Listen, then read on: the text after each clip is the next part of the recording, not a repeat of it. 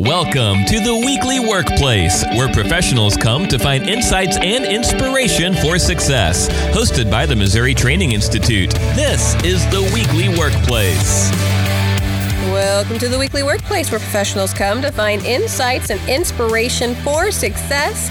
With you again today. Hello. Hello, good morning. This fabulous team, right, that makes a lot of work. And we do it together, and I'm trying to tie it into the title, y'all. I got nothing. Oh, okay. I had nothing there. I was going to try and tie it back in. But we are on Teamwork Makes the Dream Work, Part 2. Yep. If you remember back on Part 1, we talked a lot from the leader's perspective of really getting your vision right, what you want your high-performing team to look like. And we gave kind of some ideas of what most high-performing teams, some consistent behaviors you'd see there. Today, we're going to kind of, that was all the nice, the warm fuzzies. And now today we're going to talk a little bit about the reality setting in of how teams typically form, because it is a process. Yeah. So if you got your vision that we talked about in our last episode, today's episode is really about, how do teams kind of get there? Yeah. And I don't think you can talk about this without talking about Dr. Bruce Tuckman and his 5 stages of team development. Most people only remember the first 4, which is the forming, the storming, the norming, and the performing. But he did come back in his model, about 7-8 years later, and he added a 5th stage called adjourning, which has a lot to do with change as well. So that's where I think you have to talk about this if you're going to talk about how people get to that team vision of a high-performing team. Absolutely. Well, and I just think back, and I want to ask you all, considering your first job you ever entered into, and I want you to think back to your first W-2 job, right? What was it, and what was your experiences like as you started in that environment? Well, my first job, I wasn't even 16 yet. My dad still had to drive me to work, but I worked at a movie theater. And I think I'm old enough, and it was only one movie, right? So only one theater. Now you go to these multiplex theaters, but it was one movie, and I worked the concession stand, right? So I made the popcorn, got the candy and the sodas and all that kind of fun stuff. I didn't take money for tickets. I never got to, I never got elevated to the ticket person. Yeah. Elevated. Huh? Yeah. But I did concessions, and, it was, I always say, other than MTI, it was really one of my most fun jobs because, we'd be busy when people would be coming to the movies and buying their popcorn and sodas and stuff. And then, of course, when the movie started, you had at least 90 minutes to just cut up and talk with your teammates. And we're in a pretty a small enclosed, U-shaped space with candy counters and popcorn machines and things like that. And so we just goof around for 90 minutes every, hour. Before the next movie. The next movie would show. Yeah. Mine, I worked on a hog farm. Oh, boy. And it was not a lot of fun. And it didn't really, I didn't really get to work with other people. I was oftentimes on my own. And so that didn't set so well with me, because I'm that type of guy that likes to be around other people. Right. I wanted to cut up. I'm like Ray, I wanted to be cutting up with some folks and stuff. So that job only really lasted maybe about 3 months. And then I applied and got hired on to the Savannah swimming pool during the summer. Lots of people there. I too was working the concession stand, but there were so many other people that I could talk to. And that kind of thing. So and friends, and that's what I like. Even my friends would, they come to the movies, so you'd see your friends even when you were at work. Did you give them free popcorn? Maybe. I worked at a retail store and selling clothing, and I think back to my hesitation, I guess, on day one, because this was a larger retail store and there was so many people that worked there, and there was varying ages. So, I mean, we had some that were my age, but then we had some who this was their retirement gig, part-time at the jewelry counter or whatever. And it was really hard to get bearings on like, where do I fit in here? And how do I start trying to figure out my place in this department store? Well, that's the forming stage. Yeah. Right? I mean, that's the idea of trying to get to know one another. That's the stage where we're trying to maybe start to develop some trust and to kind of start to read people. You know, can I trust you? Can I not trust you? So you got some testing going on of one another. You know, you've got probably limited information that's being shared because I don't know you. I don't know if I can trust you. Why would I want to open myself up to give you any ammunition you might use against me? Well, and even if we are sharing, we're only sharing the best parts of ourselves sometimes because we're on our best behavior because we've got a new person. And, you know, it's kind of like back in the day dressing up for, you know, church or whatever. I mean, when this person is new and all shiny, you know, you're only really sometimes sharing the best side of yourself. Right. I remember when MTI at one time went through a merger with another unit here within the College of Business. And we kind of came together, and that was an interesting experience because these are two teams that worked very separately, and they were both, I felt that we were both pretty high performing teams, but coming together into a merger situation, we had to go back to this forming stage. And that's what I would encourage leaders to do, is to deliberately take your teams back to this stage for a couple reasons. Maybe your vision or your goals have changed. And you know what? Members on your team are going to have opinions about that. Right. And so we got to kind of work through that. How does everybody feel about that new goal, that new vision?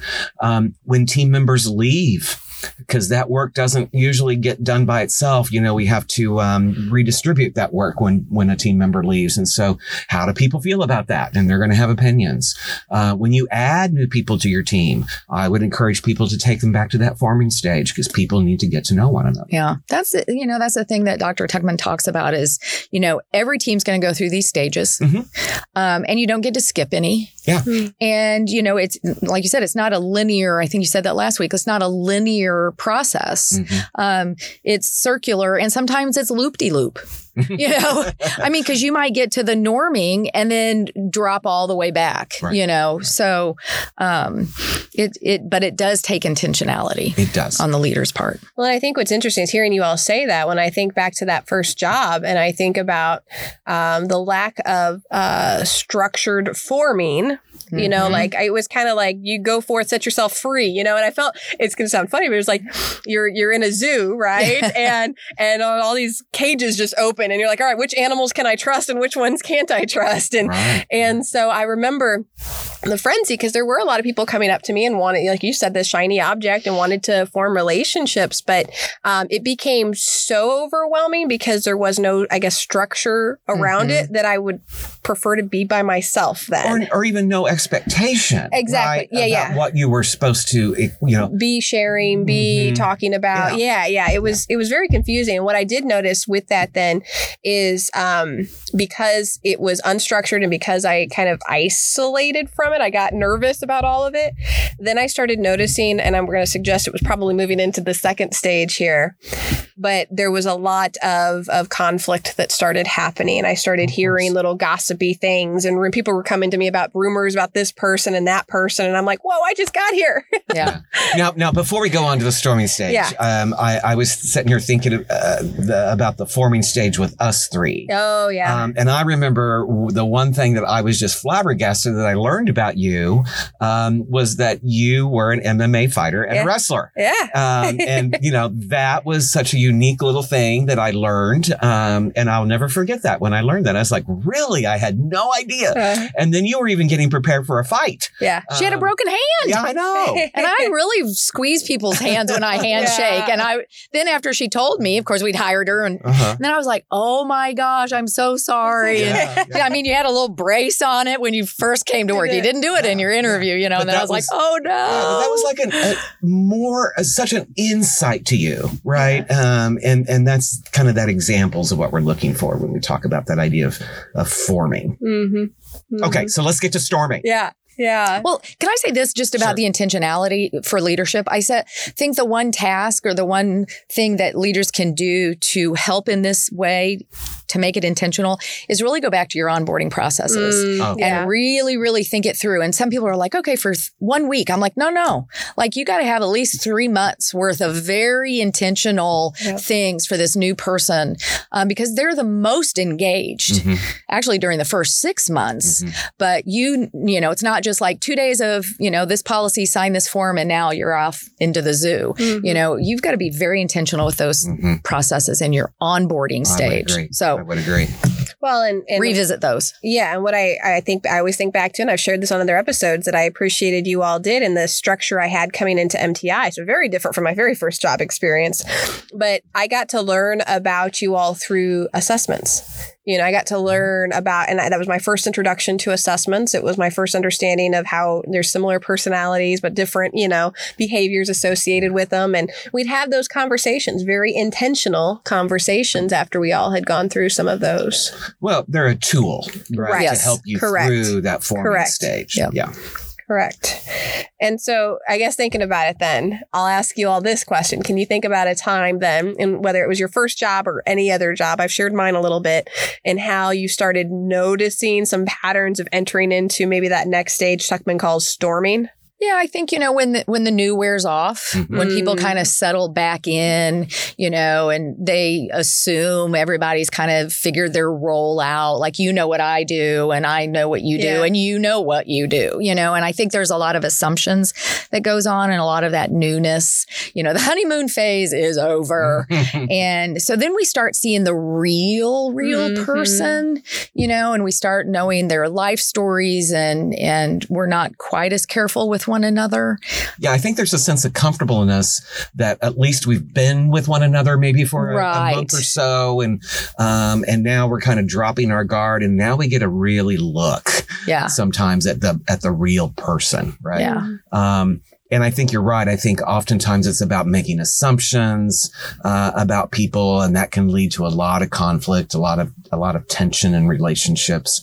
So yeah, that's that conflict stage. Well, and in my situation, I mentioned, like, there were the rumors, the gossip, the things that were coming, you know, starting to happen. There were people bringing conflict among themselves to me to let me know, and like almost trying to create an ally with me. Of course they were. Yes. Absolutely. And so trying to really understand that polarization, I think, that happens, like you're either on their team or you're on mine. And I was like, oh man, like I don't want to be on any of them. Yeah. And I always tell leaders, you know, pay attention to the water cooler, the coffee pot, you know, places like that, because that's where the stuff is going on, right? Yeah. You know, you hear people, did you hear what so-and-so did? Did you hear what so-and-so did?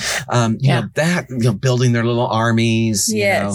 I bet you also, people will see a lot of competition. Oh, yes. Among the team members, you know, and sometimes they feel that they have to compete just to maintain their resources or the things that they don't want to get rid of, right? And then other times it could be for many other reasons, but you see a lot of competition usually at this stage. I have to laugh. Okay, so you saying that actually brings me back to that situation. And I mentioned, you know, there was a jewelry counter at this department store, and there was an elderly woman who had, again, it was her retirement job, part-time.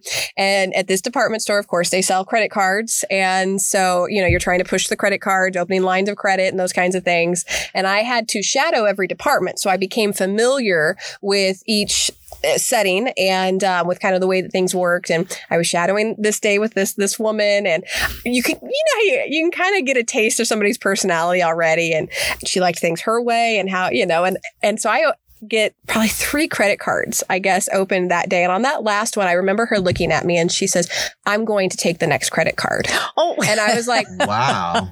Yeah, they incentivize. And I'm like, what do you say? Right. I'm like, because I'm new, and I respect my elders as well. And I'm like, okay, you know, but I'd gotten 3 and she hadn't had any that day. And so she was very frustrated, and she didn't talk to me for a week after that. That's amazing. Like the rest of the shift, she didn't talk to me after she'd said that. And the rest of the week, she didn't talk to me. And I was like, okay, I was just trying to do my job. And you did your job well.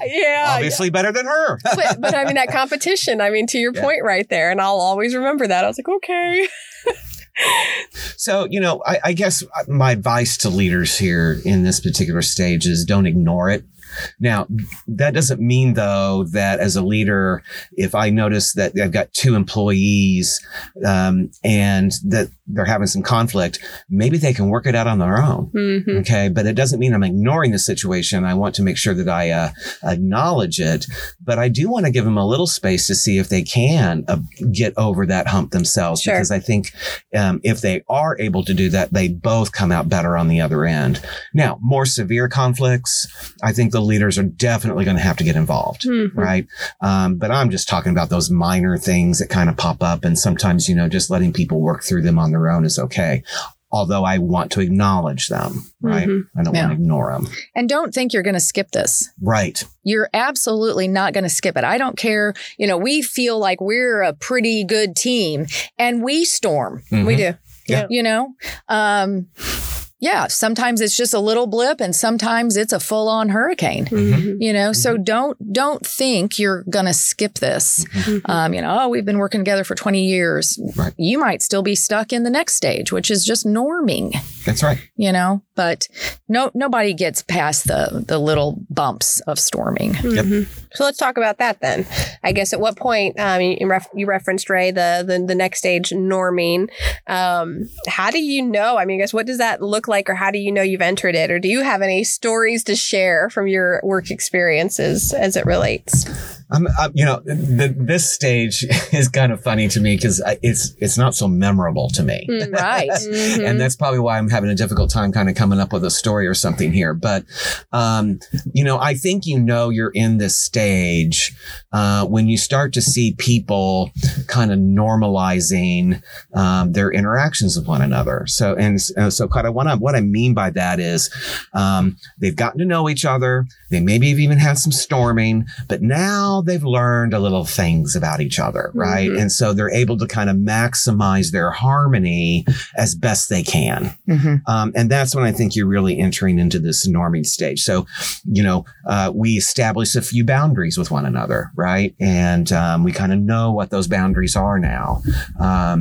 So that's when I think, that norming stage is all about. You kind of work through some of the conflict and now we understand each other a little bit better. Do you think that this is the stage where you kind of become, I don't want to say complacent, but I guess complacent in a way? Yes, and absolutely. Maybe work isn't still getting done to the maximum potential because you're just kind of in this stagnant place? I think people have learned how to get the work done, mm-hmm. right? And so you might even see a reduction in communication. Yeah. Because now I'm not asking as many questions or we're not having as many opportunities. Everybody's just kind of plugging along doing their job. So I think that's what you mean, Dewey, when you say it's hard to remember that, right? Because everybody's just doing their thing. Like I've learned, instead of going to Dewey, I can probably just skip right over him and go to, somebody else and get it done. And it's so much quicker. And then I don't have to interact with him, and just what those kinds of things, you've just figured those things out, mm-hmm. Or actually I can miss doing that 3 times before they're going to bug me about it, and so things just kind of disappear, conversations and collaborations. And, and so that's why people are like, oh, look at us, we're performing. I'm like, no, you're just getting work done. Norming. Yeah, you're just norming. I think the other thing that you see here is those processes really start to develop, so recognizing that one employee's output is an input for the next employee. And so you start to see these two people then kind of work out that process about how that work is going to be handed off, what the expectations are of that work when it is handed off. And I think you start to see some of those processes kind of be put into place. Yeah. We get a lot of calls for training during this time. We do. We do. Because they're not overtly storming anymore, but maybe it wasn't always addressed. And now everybody's just kind of doing their own thing. And I think you use the word silos, mm-hmm. Or like mm-hmm. just figuring out those processes and just it feels lackluster. Right. Yeah. So in a way, this is still a semi-unproductive stage. It's not the 10 million watt. Right. No, it's not the 10 million watt. But I do think, though, at this stage, you can get some moderate levels of performance. Absolutely. Sure. Absolutely. And it's certainly not like the conflict stage, storming stage, where your productivity there is always kind of drop. But here, the performance is kind of going up, but it's not outstanding, right? Kind of average. Okay, so let me ask this question then as I'm kind of thinking through this.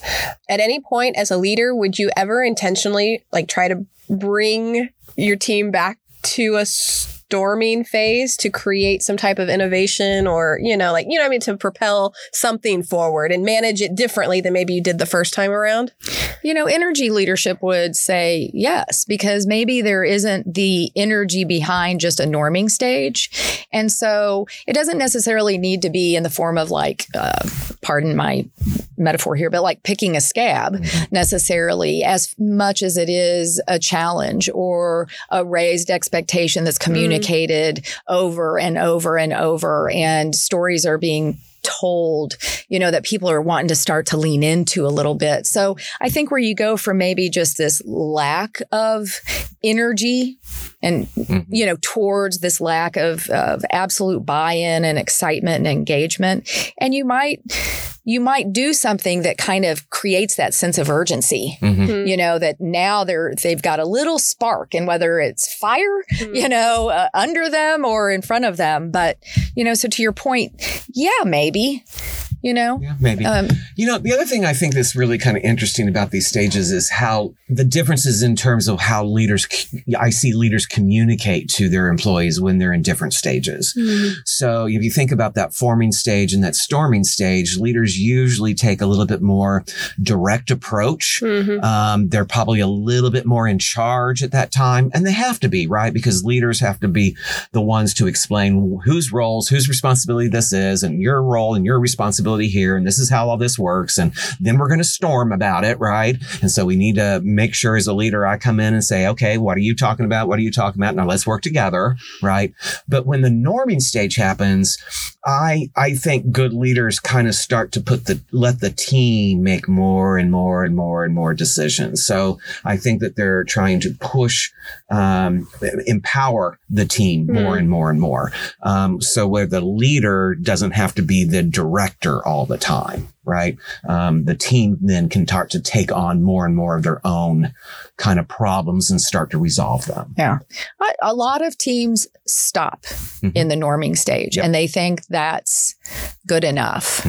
And then they, you hear things like, well, I'm so overwhelmed. I don't have time for that. We don't have enough people, the idea of do more with less. And people just kind of become complacent in the norming stage, and they think that's performing. And I hear that a lot. And I'm here to tell you it's not. Just getting work done is not. Yeah, that's not how Tuckman describes high performance teams. That's right.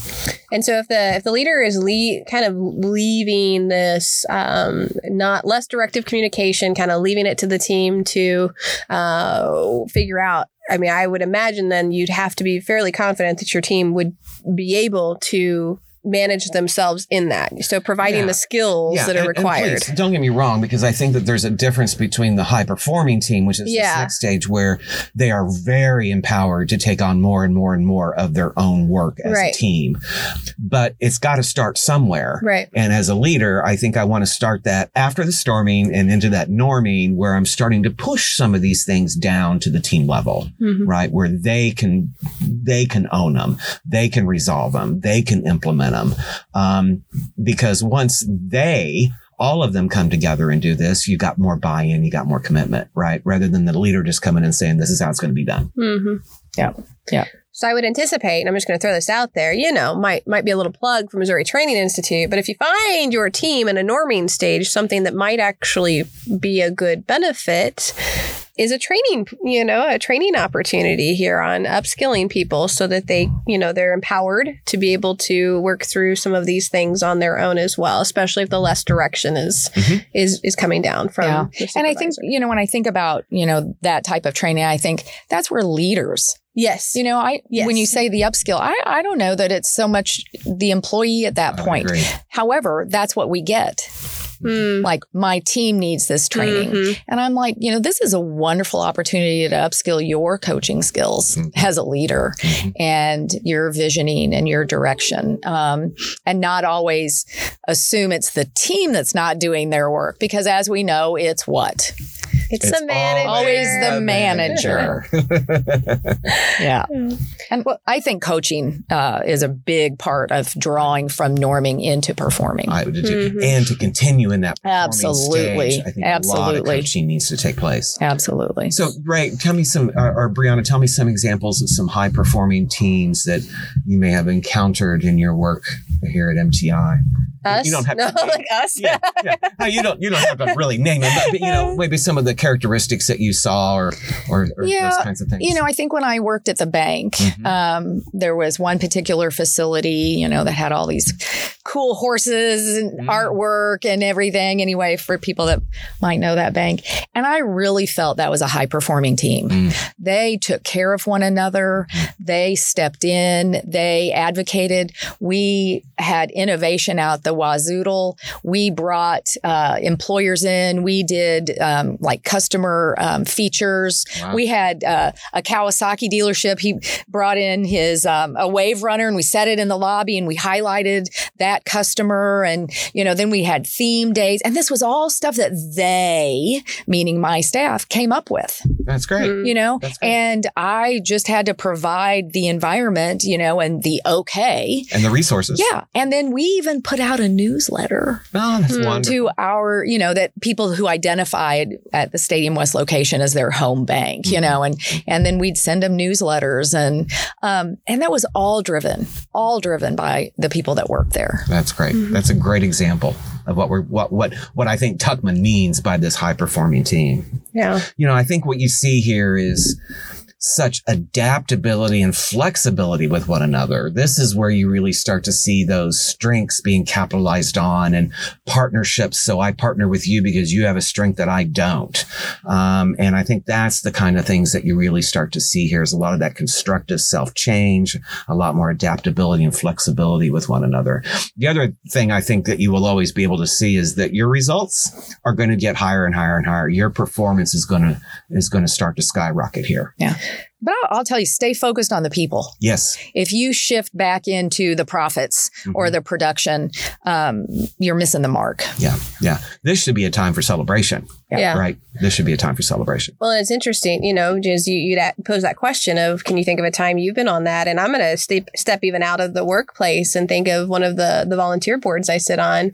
Molly's Miles is a perfect example of that.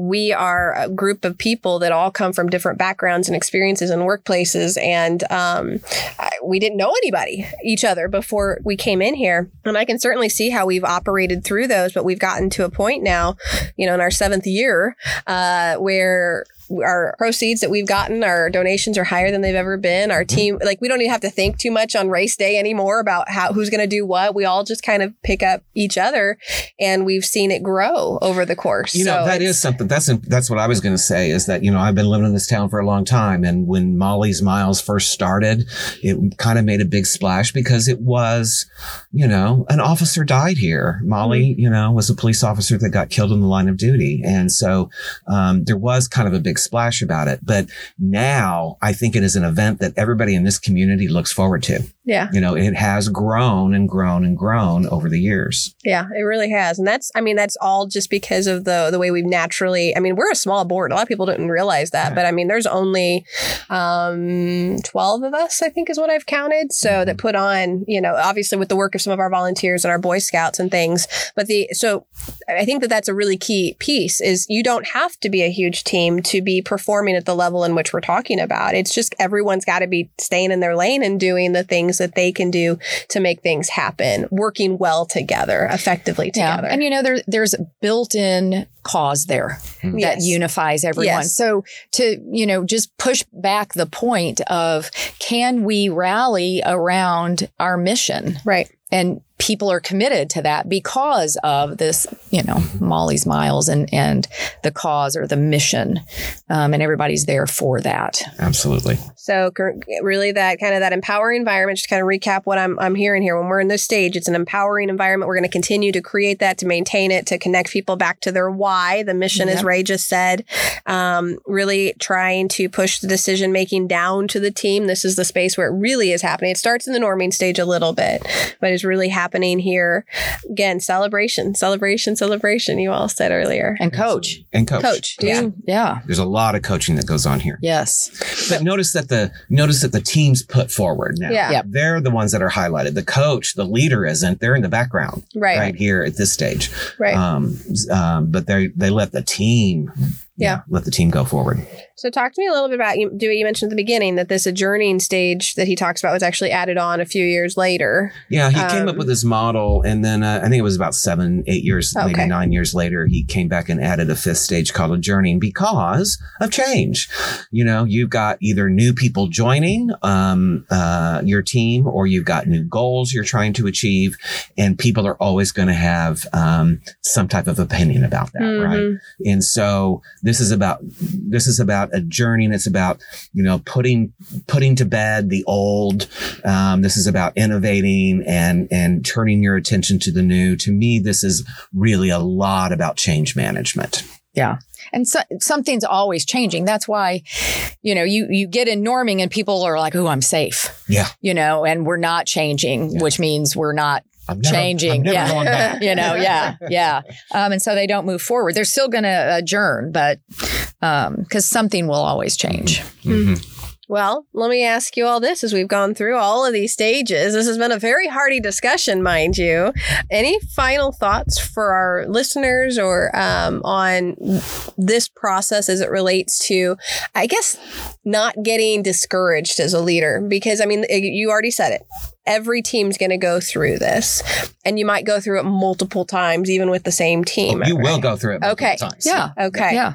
And so how do you remain steadfast in your approach to each stage? You all have been doing this for a long time and been on a lot of teams. So how do you continue to for me, manage that? And for me, it's about assessing where I think my team's at. How would I know that they're in that stage that I think that they're in? What kind of characteristics am I seeing that would lead me to believe what stage they're in? And then it's a matter of, I think, about trying to be intentional about moving to the next one. So you're not going to hear a lot of people say this, but, if I'm in the forming stage, what can I do to get them into some conflict, right? What can I get them into doing to maybe dig a little deeper and to, smooth over some of the things that have popped up as a result of some conflict that we're having. So I think it's about being intentional about leading them to the next stage. The other thing I would encourage people to do is to think about some structure. Some structure here. Yeah. I'm fully on board. That's exactly what I was going to say, is being able to recognize the behaviors of the different stages so that you can be intentional with your strategy and how you're going to move your team forward. Yeah. Well, and I heard you all mention some great resources earlier. We talked about, Ray, you mentioned the ELI, the Energy Leadership Index. So a great resource. You talked about coaching a lot. So again, another great resource. And MTI happens to offer those services. So if you're interested or want to learn some more information, be sure to reach out to us at mti@missouri.edu. And we'd love your thoughts, your questions, your opinions based off of now part 2 of Teamwork Makes the Dream Work.